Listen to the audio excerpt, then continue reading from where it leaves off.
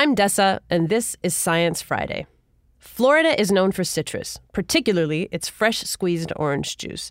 But citrus in Florida is struggling. For the last 2 decades, crops have been struck with a devastating disease called citrus greening.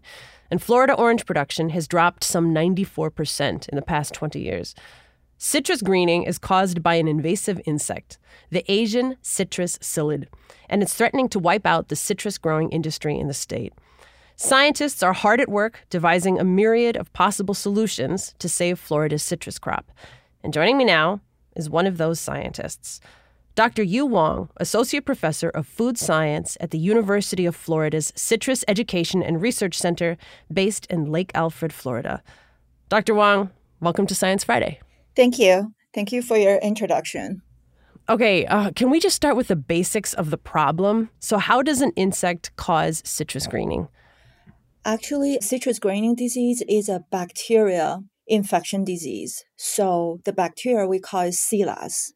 And the insect carry the bacteria and transmit it to, the trees in Florida. I've seen images online. It's kind of icky. It looks as if the infected plants have been covered with somebody shaving Parmesan cheese, as you would over a salad. And it affects the way that the fruit tastes as well on those infected plants. Is that right? That's right. Yeah. How do they taste? Well, the fruit tastes sour, less sweet, sometimes with bitterness, and the aroma, the very typical sweet orange aroma, decreased a lot. You're one of many scientists who are working to try to solve this problem. And I know that some teams are working on curing the disease and others are focusing on breeding disease-resistant plants. And you're working to solve the citrus greening problem by mapping the universe of citrus sweetness itself. Can you explain how your research is focused on flavor modulators? What is that? Most consumers, they like sweet or sweeter thing. So for our study, we would like to detect many different varieties and to find out what varieties actually could provide that very sweetness perception. But at the same time, because our consumer also concerned about the health benefit, related to too much sugar consumption. Therefore, we are looking for this flavor modulator. We try to find certain kind of compound, obviously they're not sugar, which can enhance the sweetness perception. Okay, so when you use that term flavor modulator, you're talking about, it sounds like sort of a companion substance to the other flavors that we perceive. Is that right? Let's just say some aroma compound, like some very citrusy aroma, they have that naturally characteristic to enhance the sweetness. But there are also some other compound, like the sweetener we're talking about, stevia, for example, that's kind of a natural sweetener. So there was some sweetener existing in the citrus, and it could also provide that sweetness perception. There are also some other compounds, they are tasteless. So when you mix those compounds with sugar, they somehow enhance the sugar sweetness perception. Okay. And which of these flavor modulators are at play in the citrus world? Well, so far, we have been identified a certain kind of flavonoid-based structure compounds. And those compounds, they either taste sweeter or they could enhance the sweetness of sugar. How do you go about trying to solve the problem of these infected citrus trees? How do you apply that research to the problem at hand in Florida?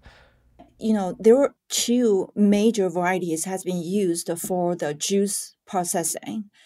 And right now, due to the quality change and less sweetness in the juice from those 2 varieties, our idea is to blend more varieties into our juice pipeline.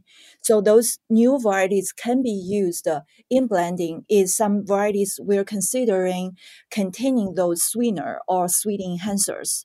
So that somehow, when we blend those varieties with the current variety, it could increase the sweetness perception, but at the same time, it won't increase too much sugar in our juice product.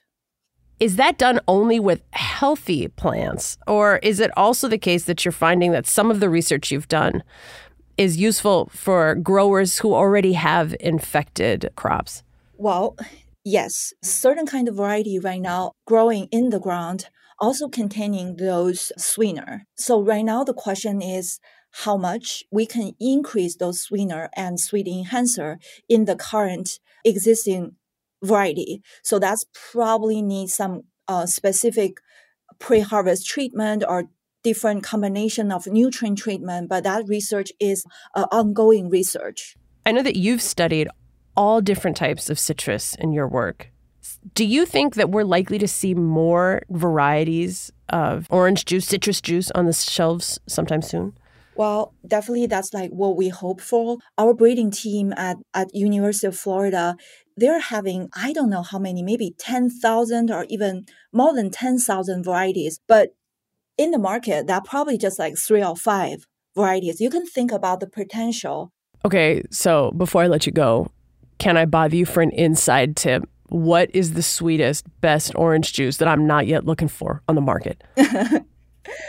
So, well, like I said, right now the orange juice are using 2 varieties, Hamelin and Valencia. So the juice is blended with probably 20% of Hamelin and 80% Valencia. So Valencia is a very sweet and aromatic variety. Thank you so much for your help in helping us understand this issue and the work that's being done to address it. Thank you. Dr. Yu Wang, Associate Professor of Food Science at the University of Florida's Citrus Education and Research Center, based in Lake Alfred, Florida.